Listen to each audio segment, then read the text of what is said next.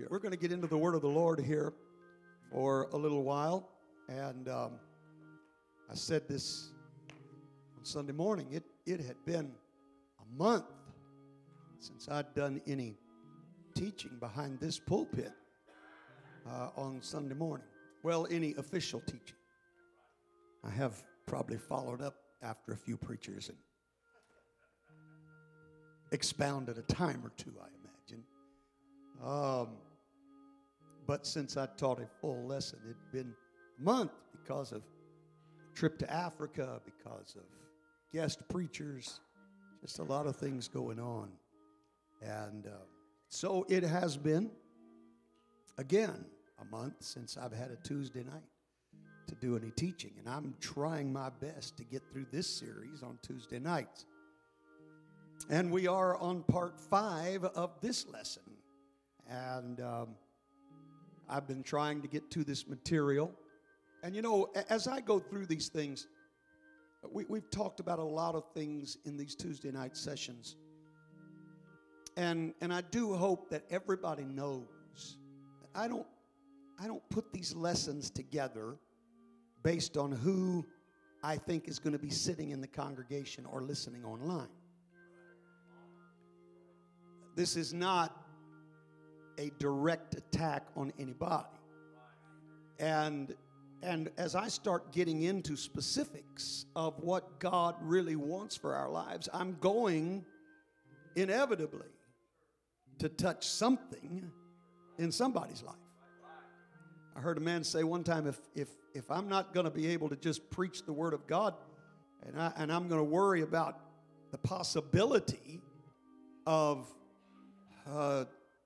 dealing with something that's going on, he said, I'm not going to be able to talk about anything except hunting elephants. About the only thing I can talk about that's not going to bother anybody. And I don't plan to talk about hunting elephants tonight. So I'm just going to tell you, and I've found, as some of the lessons that I've taught in the past, I've had people contact me later and say, you know, I was really struggling with that particular problem in my life. And God knows all of that. But I promise you, this is not about somebody sitting here. These notes, for the most part, have been put together. These notes, for sure, have been put together for over a month. I had no way of knowing a month ago who was going to be sitting here tonight or who'd be listening online tonight. And so please don't ever take it as a personal affront if the things that I say happen to apply to you. As I said, at some point along the way, something is going to apply to every one of us.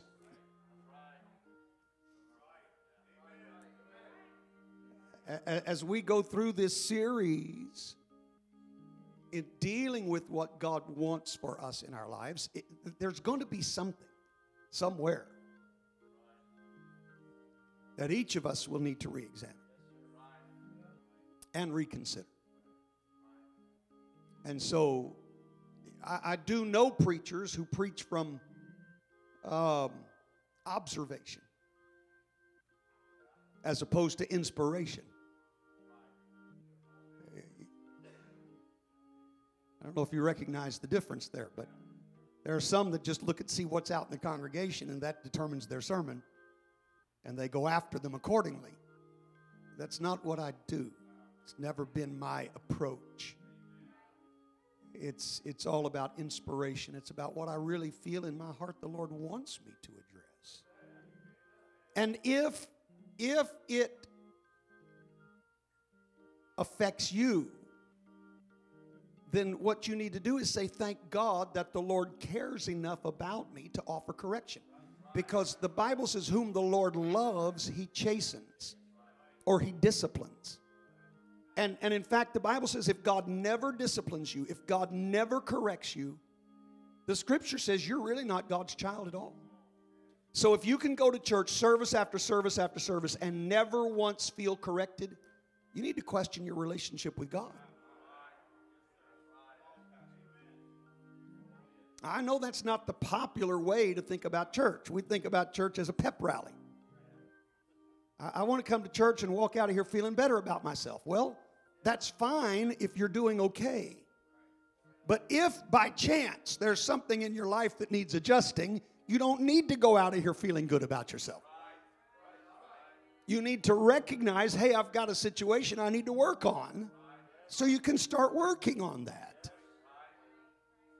And that's, again, a sign of God's love, not a sign of His anger or hatred. It's a sign that He loves you. Praise God.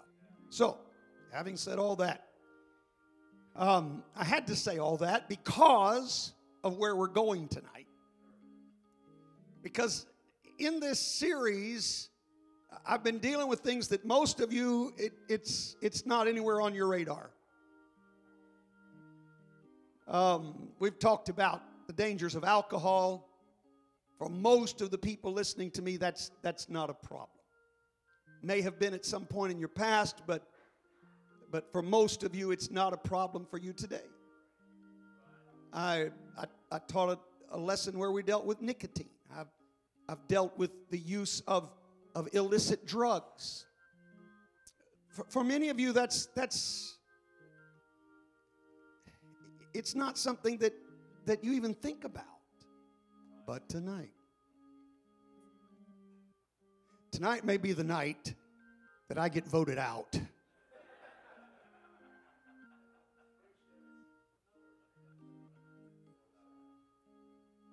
I'll try to be as sweet as I can be. Now everybody's nervous.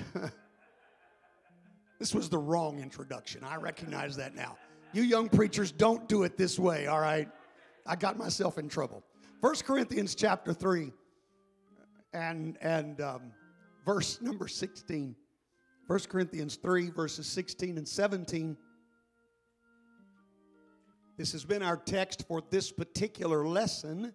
As I said, this is part 5 of this one lesson that we're doing. And again, for those who have not been a part, I am in the process of writing another book in my series of Understanding Apostolic Doctrine. Got the first 2 out, Understanding the Godhead, and then Understanding the New Birth. And the third one is going to be Understanding Separation, because that's a part of apostolic doctrine as well. And so what I really felt led to do as I'm working on this book is to teach what will be chapters in the book to this church. And in so doing, always when I'm behind the pulpit, there are things that I feel prompted to say that I didn't think about when I'm just sitting down writing. And that helps me in the development of the materials. And so we're working our way through that. And we're going to try to make a little bit more progress here tonight. 1 Corinthians chapter 3, verses 16 and 17. Know ye not that ye are the temple of God, and that the Spirit of God dwelleth in you?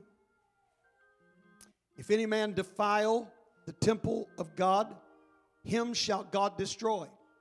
For the temple of God is holy, which temple ye are. So, let me just tell you tonight, we are continuing on part 5 of this lesson that I've entitled A Clean Temple. A clean temple. And we're dealing with the temple of your body.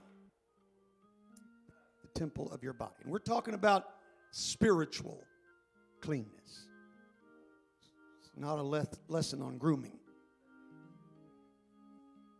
Although I have met a few people that I feel like I probably need to.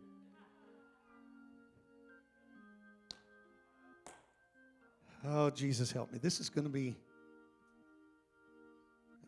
interesting tonight. With the attitude I've got, this is going to be interesting. I pray God will help me tonight. Help me to stay focused. I want to stay focused. So, we're dealing with a clean temple. Would you put your Bibles down? Would you lift your voices, lift your hands? Let's ask the Lord to speak to us tonight. I need the help of God tonight.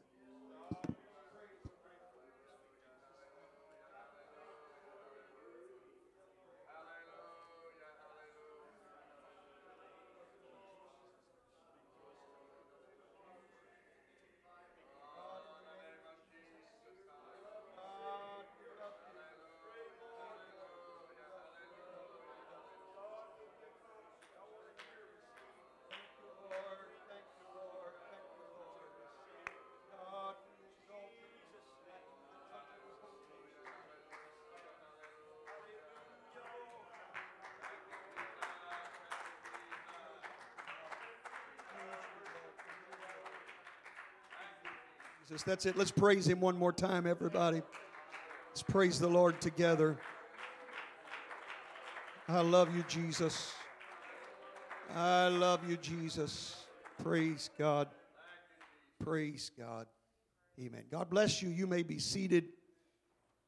Because it's been a month, I do need to do some review here tonight.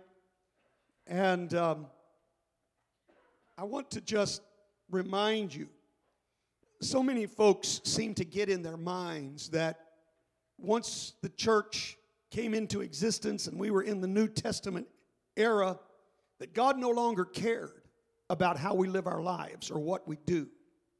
And that idea is becoming very popular, even in apostolic and Pentecostal churches. It's becoming a very popular thing to say that God's just not concerned about all of that.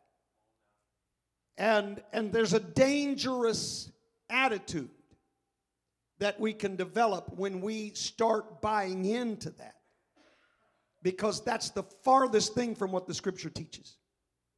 And I would remind you that the New Testament apostles only had the Old Testament from which to preach. They didn't have a New Testament. They were living the New Testament. They were writing the New Testament. And so anything they preached, they had to preach from the Old Testament. So we can't just throw out the Old Testament and ignore it. Now, we don't go and find all of the laws that are in the Old Testament and try to impose those Old Testament laws, though some of them do apply. And I don't have time to get into the differences there, but let me just make it clear that when it comes to morality, that never changes. That's why the 10 Commandments are still binding. Those are Old Testament verses, but they're still binding on us today because those things involve morality. Don't steal, don't lie, don't kill, don't commit adultery.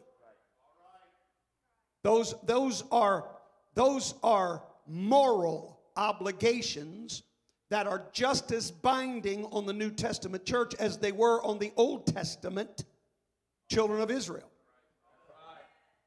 Because God's nature never changes.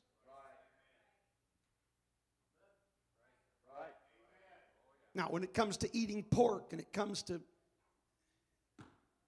sowing various seeds in one place or making garments of two different kinds, those things are not issues of morality.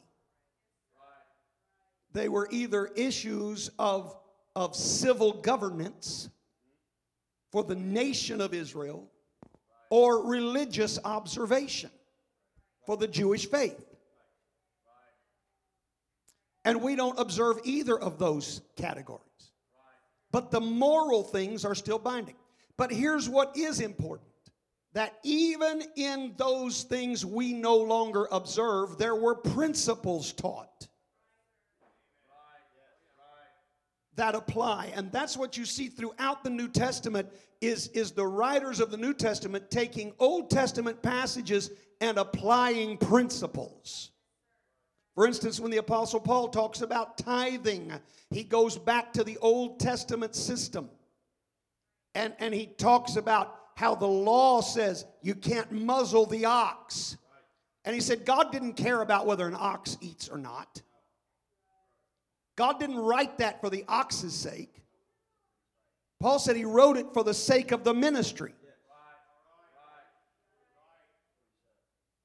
And so Paul pulled principles from even those laws which we no longer observe. There were principles there.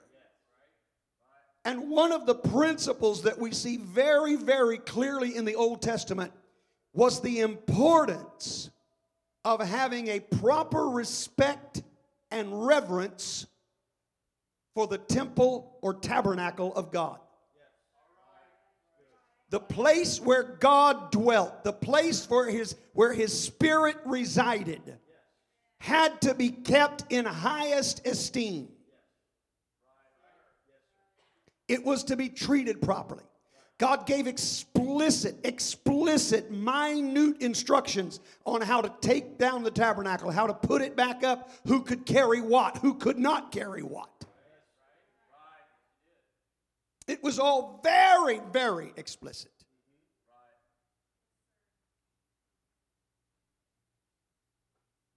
And there's a principle there. Because the Apostle Paul comes along in the book of Corinthians, 1 Corinthians, and he says, all right, understand this. Back then, the reason it was so important to honor and reverence and care for that building is because that's where the Spirit of God resided. Now, in today's world, in the church age, the Spirit of God is residing in our bodies. And the principle still applies. Our body now has become the temple of God. And because our body is the temple of God, we've got to show the proper respect and honor to God's temple. Praise God.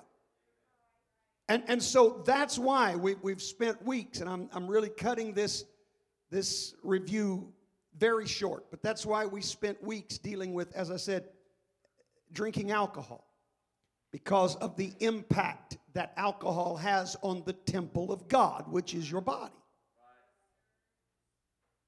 You lose control of your own faculties. You're not in charge anymore. The alcohol is. And that's not even to mention the physical detriment that alcohol is to the human body. The liver can't handle alcohol.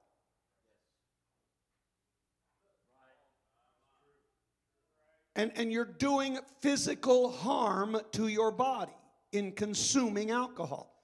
So you're not honoring the temple of the Holy Ghost. We spent a week dealing with nicotine, with cigarettes, and e-cigarettes, and vaping, and chewing tobacco. And again, it is this same principle of the negative impact it has on your body. Also, in both of these cases, we've talked about the addiction factor.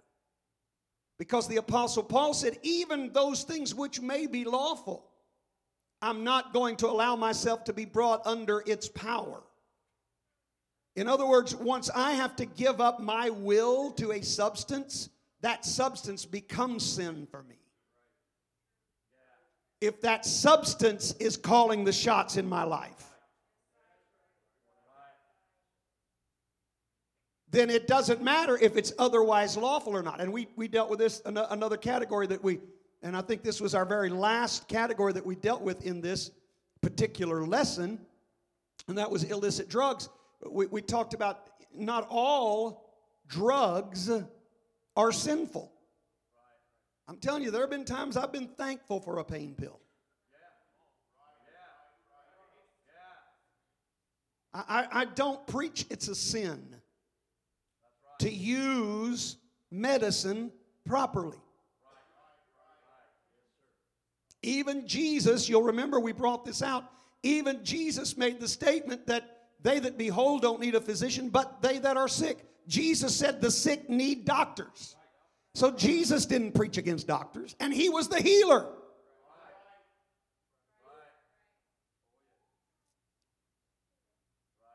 But the problem with this is, again, losing control.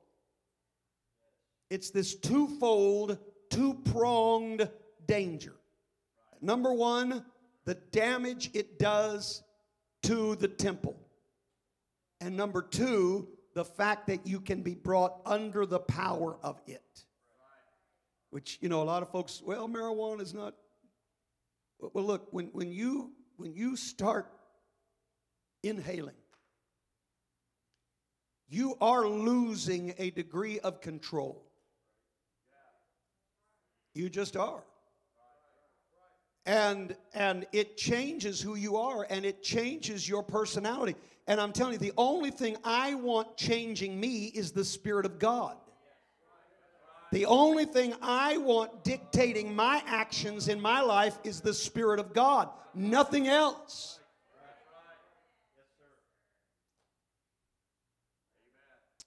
So all of that, most of you were riding well with me. So let's see how many folks bail out on me when I get to my next point here. Because this really is a subject I just don't hear preached about. And look, I've been in the church for 50 years now. In fact, 51 if you want to be technical. I mean, half a century I've been living for God. And I could count on one hand the number of times I've heard anybody even address this subject.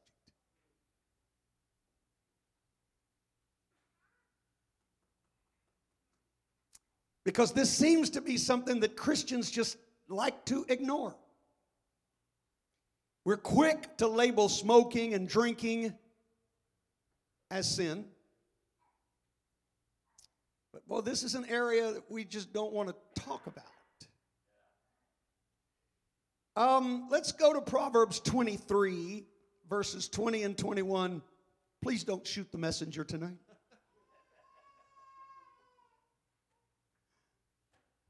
Proverbs 23, verses 20 and 21. Read for me, Brother Hilton. Be not among winebibbers, among riotous Wine bibbers, everybody can say amen on that. Amen on that. Yeah, all right. So everybody's still fine on that. Let's go on. Among riotous eaters of flesh. Riotous eaters of flesh. For the drunkard and the glutton shall come to poverty, and drowsiness shall clothe a man with rags. For the drunkard and the glutton. You see how quiet it is?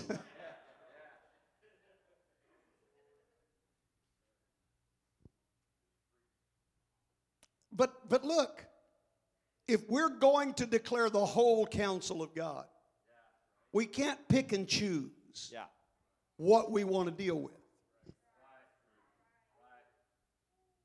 And the areas that we are uncomfortable with, we still have to consider if they're in the Scripture. And this is in the Scripture. Proverbs 28, verse 7. Whoso keepeth the law is a wise son, but he that is a companion of riotous men shameth his father. Now, this riotous men, see, we can read over this in the King James and think, oh, well, I'm not involved in riots. But when you look at this in the original, in fact, many other translations translate it this way: he that is a companion of gluttons. That's the kind of rioting the Scripture's talking about. I really don't expect folks to be running the aisles, but I will tell you this: it probably would help if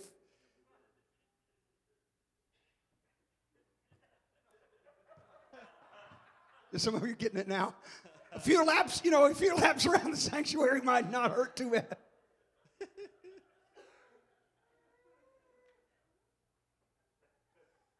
Look, let's face the facts. All right, let's just be honest here tonight. Let's face the facts. Many of the arguments used against smoking and drinking, such as the impact it has on your body and the addiction that it brings, can equally apply to gluttony.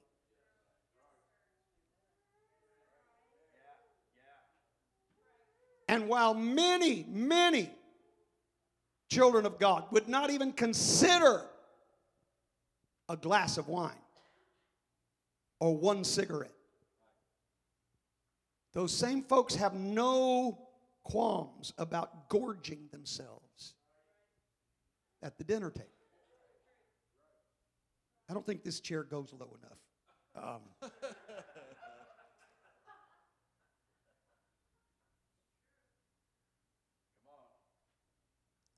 I'm just telling you the truth.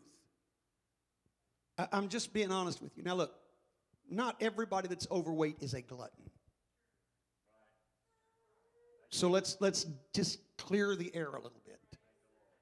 I'm not telling you got to match up with the weight charts. But I think we do need to stop and consider what we do to our bodies sometimes.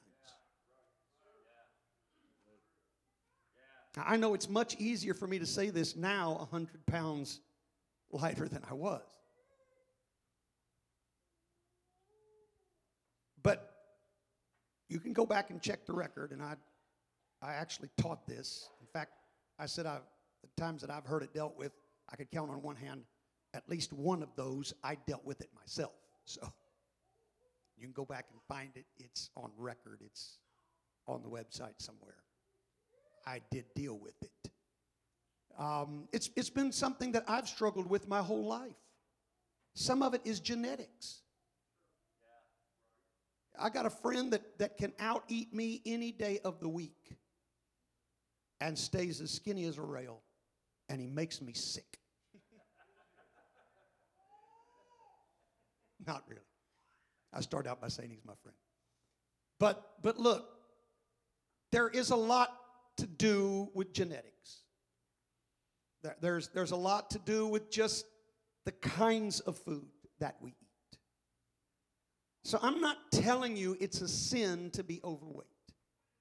All right, does that make anybody feel any better? Maybe some of you don't hate me quite as bad. But I do think we really do need to stop and think about what we're doing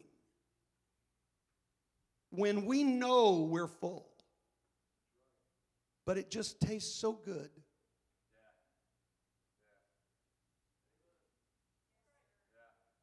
And look, there's another problem. And again, I'm just trying to be honest. I'm trying to just come down to where the rubber meets the road. The fact of the matter is, for many of us, and I use us, I'm specifically using that term. But for many of us, food is a comfort mechanism. When we're stressed, when we're uptight, when we're depressed, when we've got issues going on, we turn to food. But let me ask you, where should we turn? We should turn to God. Right? And is it possible that we are allowing food to do for us what God should be doing for us? And so these are just some things that we need to consider. I'll get off of this in a minute. So,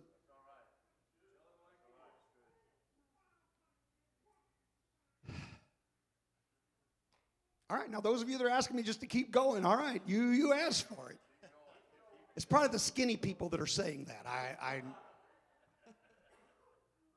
Probably the people that couldn't gain 5 pounds if they had to. That's probably the ones telling me to go ahead. I can think about food and gain 5 pounds. I just.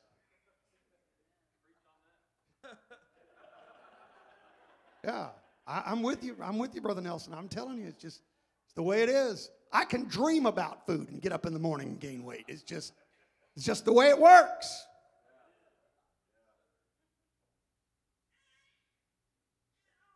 But we do need to consider what we're doing to our body. And I'm honest confession is good for the soul. I'm fighting a situation right now with my liver. Because for me, my liver has responded to fat the same way most people's liver responds to alcohol. And I am battling cirrhosis right now. Not battling.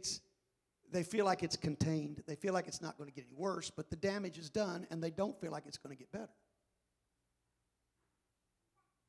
And that's on me. Because I didn't do a better job of controlling it in years gone by. Now, how can I preach about the danger of alcohol if I'm doing the same thing with food? I'm just trying to be absolutely transparent tonight.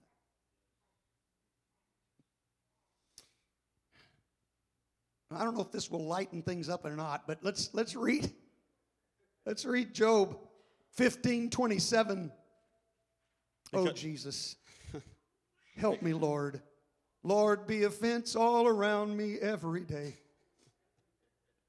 Job 15:27. Because he covereth his face with his fatness, and maketh collops of fat on his flanks. This word collops, that word literally means pieces of flesh. In fact, the Jameson Fawcett Brown commentary rends it this way: masses of fat. He covers his face with fatness, and he adds masses of fat to his flanks. The World English Bible says he has covered his face with fatness and gathered fat on his thighs.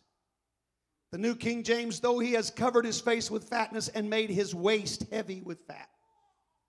The Holman Christian Standard Bible, his face is covered with fat and his waistline bulges with it. Yeah, I'm thinking this is probably not lightening things up any. The 1899 Douay-Rheims Bible says, fatness hath covered his face, and the fat hangeth down on his sides. Now, who's being spoken of here? Who's he talking about? This is Job 15:27. Who's he talking about here? As he describes somebody, who's he describing? Well, you back up to verse 20 and you find out who he's describing. What does verse 20 say? The wicked man travaileth. Wait. The what? Wicked man. The wicked man. The wicked man. So the subject in this passage is someone who's wicked. And then he is described in this way. Aren't you glad New Year's coming? Because everybody will start a diet on January 1st.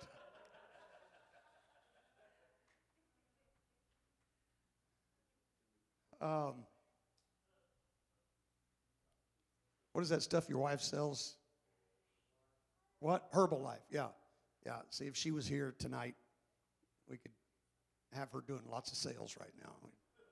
Getting folks started on Herbalife. Weight Watchers. I need to collect it.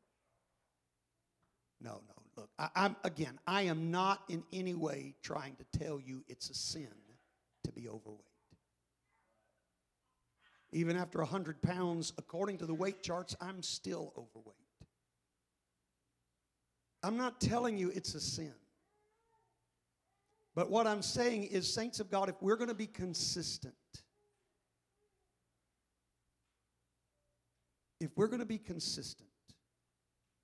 let us not condemn one thing because it destroys our body or because it becomes addictive and overlook something else that does the same thing.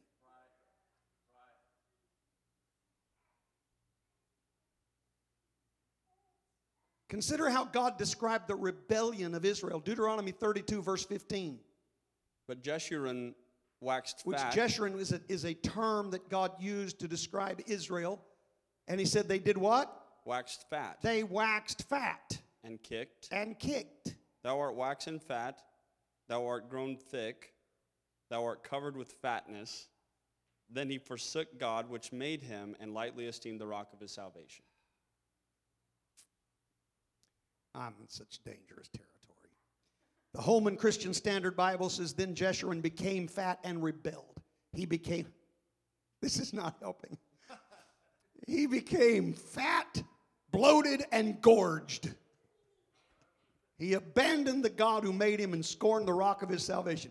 The Message Bible, which I don't recommend, but here it is, says Jeshurun put on weight and bucked.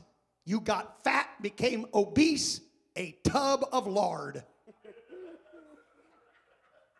It's in the Message Bible. I'm just reading to you what it says.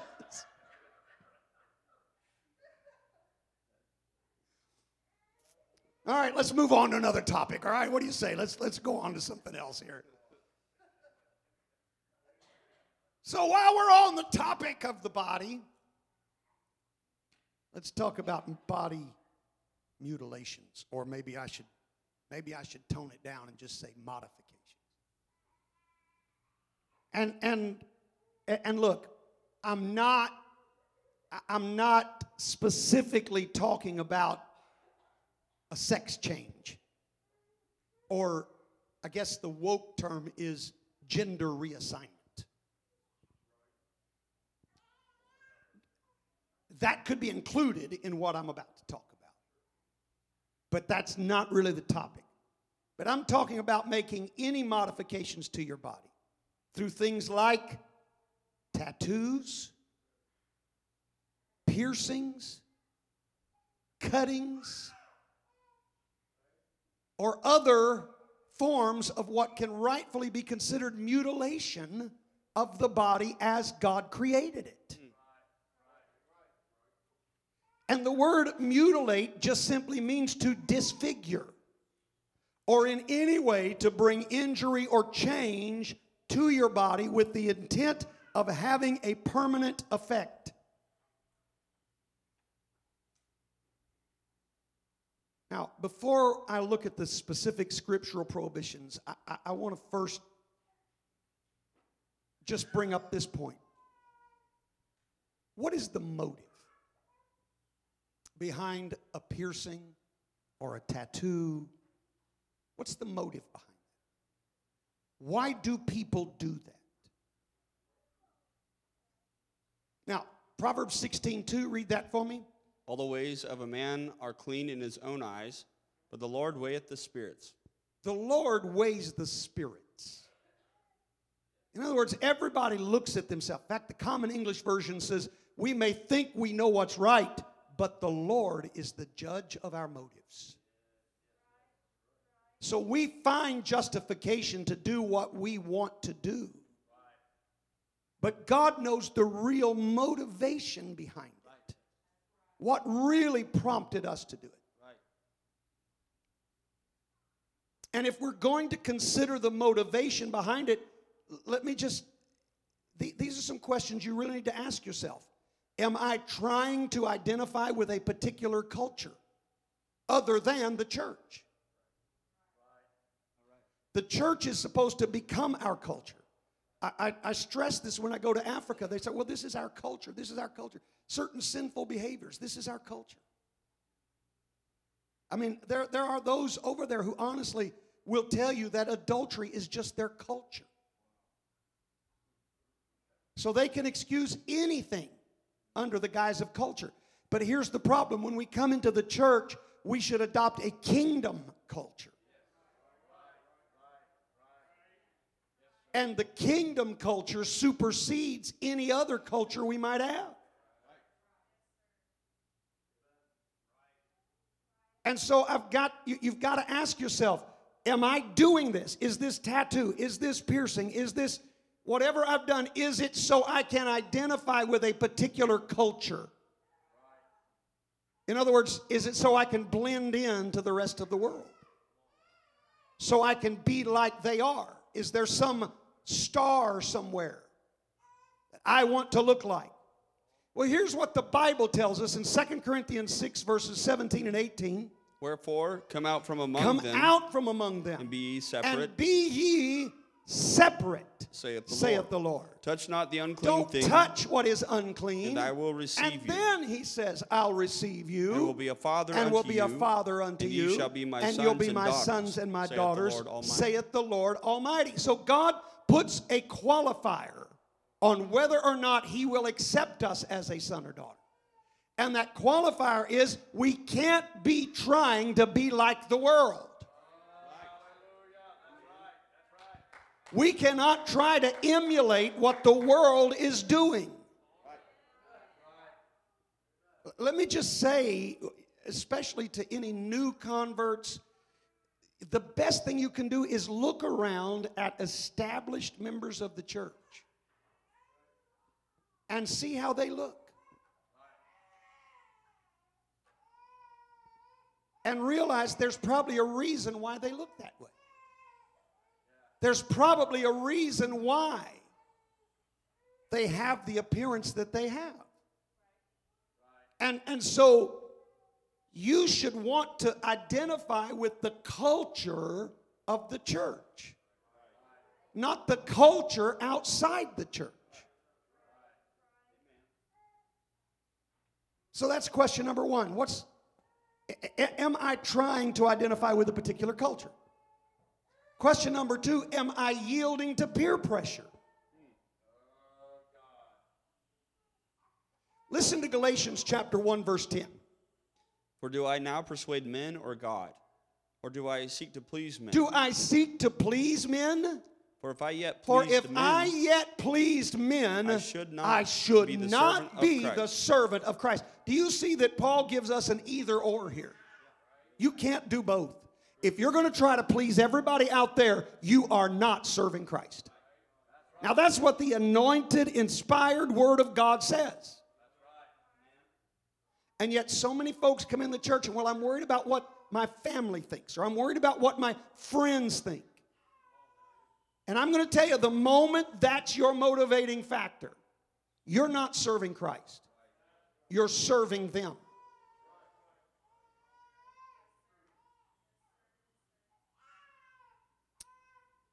Number three, am I more concerned about my outer appearance than I am my inner man? Am I more worried about the way I look to everybody else than I am about the spirit inside me? And look, this is a question everybody needs to ask. Even those who don't have problems, you're not guilty of any of these things. But you can look 100% Christian and have a foul spirit on the inside, and you're not accomplishing anything. That's what the Pharisees were condemned for. They were not condemned because of the way they lived. In fact, Jesus went so far as to say to his followers, whatever they tell you to do, do it. But he said, don't follow their actions because they say it, but they don't live it. That's what he condemned. They find the letter of the law and they miss the spirit of the law. And that's a danger for apostolics. Well, I'm going to look the part, but gossip and hatred and bitterness and our inner man becomes vile and corrupt. Our primary focus ought to be the inner man. That ought to be what we're looking at more than anything. I want my inner man to be right. I want my spirit to be right. I want my heart to be right. Praise God. 2 Corinthians 10 and 7. Do ye look on things after the outward appearance? If any man trust to him that he is Christ's, let him of himself think this again, that as he is Christ's, even so are we Christ's. Do you look on the things after the outward appearance? Now, this is a question Paul asks to the Corinthian church. And it's a question we have to ask ourselves. Are we more concerned? Now, outward appearance matters, and I spent weeks teaching that. Right. And you can go back and find all of that on the website. I taught in depth. Outward appearance does matter to God. It really does.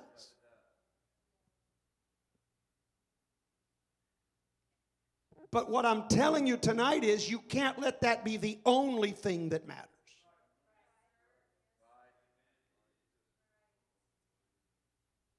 And I'm saying to others, when you start worrying about, well, I want to look like the world, I want to act like them, I don't want them to know there's any difference, I don't want to stand out from them, right, then there's a problem. Question number 4, am I drawing undue attention to my flesh?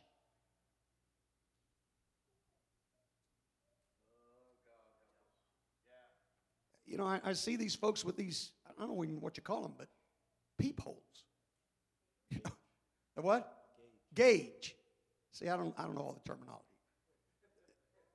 I mean, you know, they can push a ball bearing through that thing. What?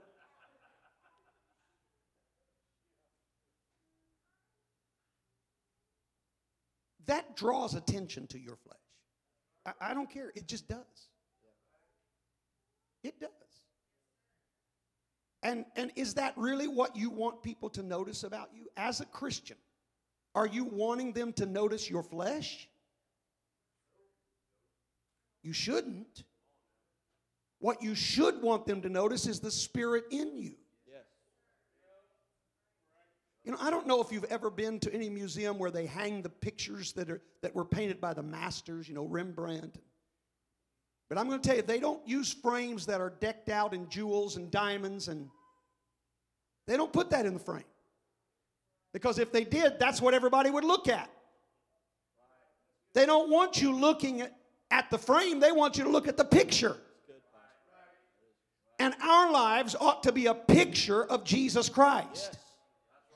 Our flesh becomes the frame. I don't want them looking at the frame. I want them looking at the picture on the inside. Yes.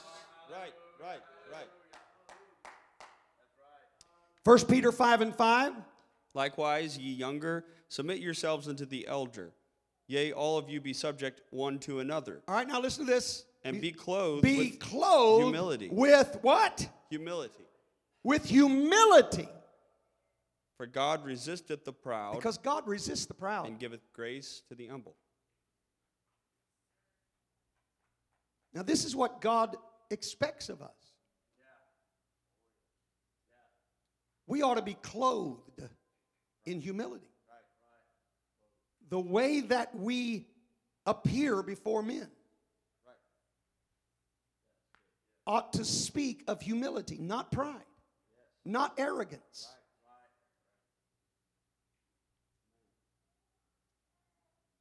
The Bible in basic English says, let all of you put away pride and make yourselves ready to be servants. For God is a hater of pride, and He gives grace to those who make themselves low. So these 4 questions, before we get to any scriptural addressing of things like piercings and tattoos and cuttings, these 4 questions will eliminate a whole lot of that, if not all of it.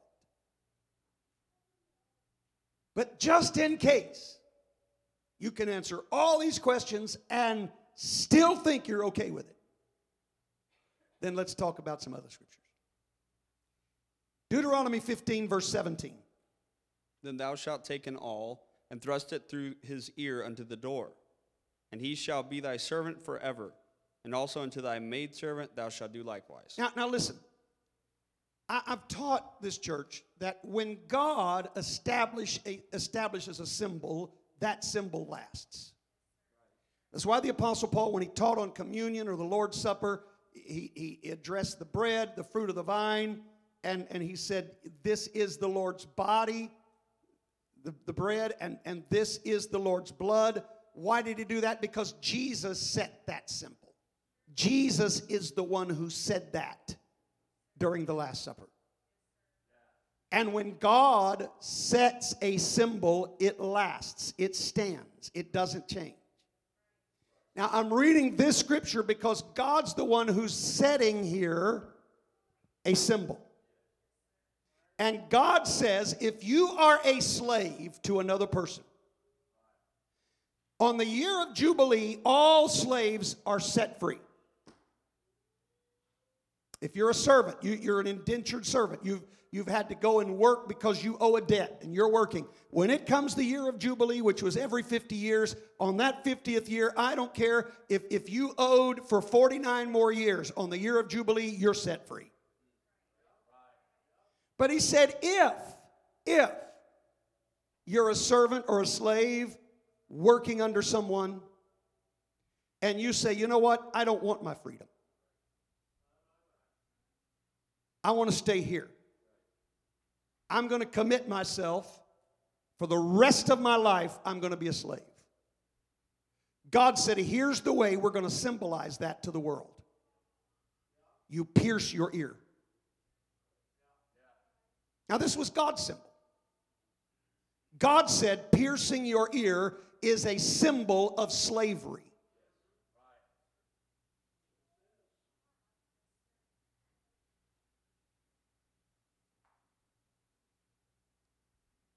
I'm not a slave anymore. I was a slave to sin, but I'm not a slave anymore. I've been set free. And if God says that's a symbol of slavery, I don't want that symbol in my life. It was God who established that piercing is a symbol of slavery. Perpetual slavery, in fact. Now that's God's view of piercing.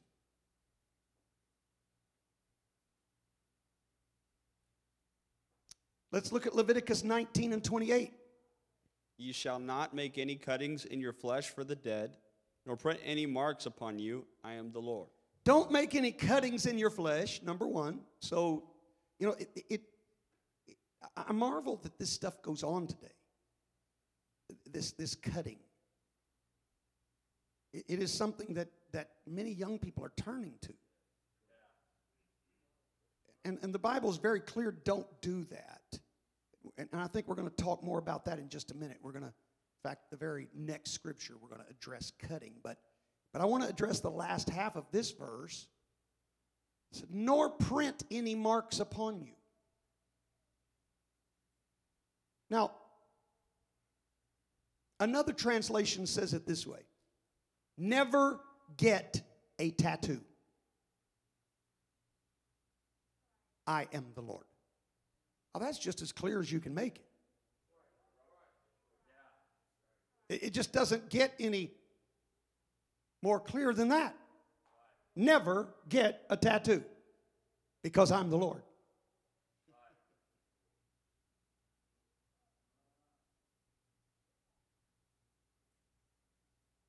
So there is a very, very clear statement in Scripture against it. Now, look, let me just back up and say something.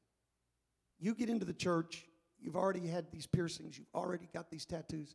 There's just nothing you can do about that. And the blood of Jesus cleanses all sin. So it's not about what happened before you came in church. And don't let the devil then drive you crazy over things that happened before you got in church. The key is from this point forward, you don't do it again. Amen. Because once you come to God, it's all under the blood. Right. And I know you're going to be reminded of it. You're going to see it. But I'm telling you, it's under the blood. Yes. And you are not to feel condemned about what you did before you came to God. Right. Don't let the devil hound your mind over things you did before you came to God. Amen. Either his blood cleanses us of everything or it doesn't. Right. And the Bible said it does. That's right. Right. And everything includes piercings and tattoos and cuttings. So if you did those things before coming to God, there's still forgiveness. And even if you had come into the church and you didn't know and you did it, there's still forgiveness. And the key is you know now. You go on from this point, from this time. And that same principle is going to apply for other things we're going to deal with in the weeks to come. It's important. In fact, the Bible says it this way, judgment begins at the house of God. That's right. So whatever happened to you before you repented of your sins, were baptized in Jesus' name, received the Holy Ghost, it's irrelevant in your walk with God today. It doesn't matter. Yes. Well, praise God. Now, let me come back and talk about this cutting, all right? And I'm nearly done tonight. It's 10 minutes to 9. I'm almost finished. I should be finished by about 9 o'clock. First Kings chapter 18 and verse number 25. 1 Kings 18. And we'll start with verse 25 and go through verse 28. And Elijah said unto the prophets of Baal, choose you one bullock for yourselves, and dress it first. For ye are many, and call on the name of your gods, but put no fire under. And they took the bullock, which was given them, and they dressed it, and called on the name of Baal from morning even until noon, saying, O Baal, hear us. But there was no voice, nor any that answered. And they leapt upon the altar which was made, and it came to pass at noon that Elijah mocked them and said, Cry aloud, for he is a god. Either he is talking, or he is pursuing, or he is on a journey, or peradventure he sleepeth, and must be awaked. Now, you understand the setting here. We're talking about idol worshipers. In the worship of their false god, here's what they do. Verse 28. And they cried aloud and cut themselves. And did what? Cut themselves. They cut themselves. In worship of Baal, they cut themselves. After their manner, with knives and lancets, till the blood gushed out upon them. And so this practice of cutting has its roots in idolatry. Right. In the worship of false gods. And I promise you, it is still the spirits of those false gods that drives people to cut themselves today.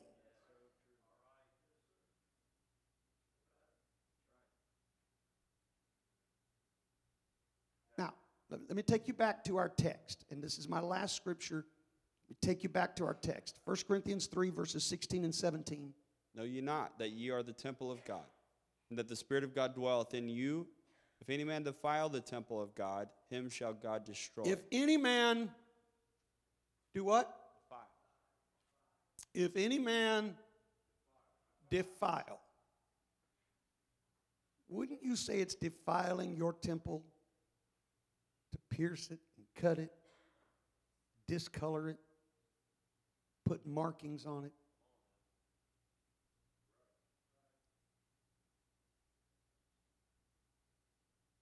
You know, we had a situation some years ago where we pulled up to the church and somebody had painted graffiti on the wall out there, on the end wall of the church. They defiled this building. We had to scrub it. We had to get it clean. When you're writing things on your body is the temple of God. You're writing graffiti on God's temple. When you're piercing it, when you're cutting it. Now, this is what Thayer's Greek lexicon says. It says, in the opinion of the Jews, the temple was corrupted or destroyed when anyone defiled or in the slightest degree damaged anything in it. It was defiled if it was damaged in the slightest. And Paul is using terminology writing to Jews. When he says don't defile the temple of God, he's telling us do your best to not do damage to it. Sometimes damage happens, but we don't have to be the cause of it.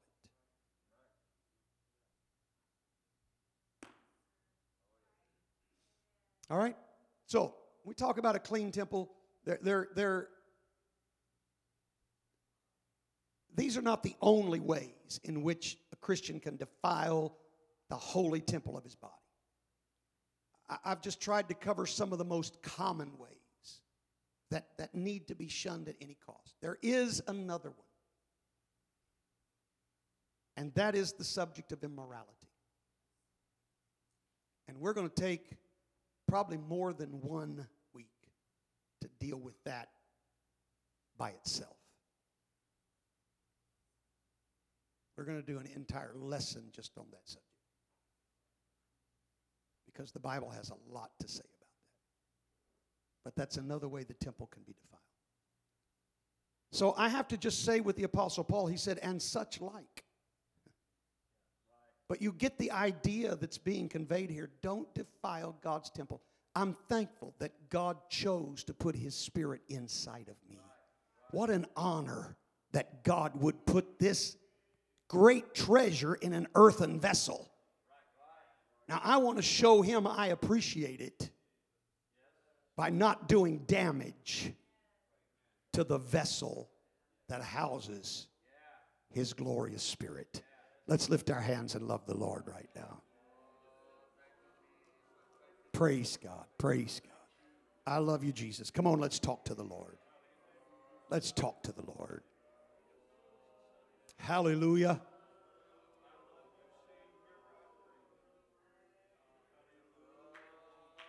Praise God. Oh, come on, let's lift our hands. Let's stand. Let's talk to the Lord for a few moments. I know it's time to dismiss. Can we just take a few moments right where we are and let's talk to God? Can we commit ourselves to him that, Lord, from this day forward, I'm going to do my best to not defile this temple. You honored me by putting your Spirit within me. I want to do my best to not defile.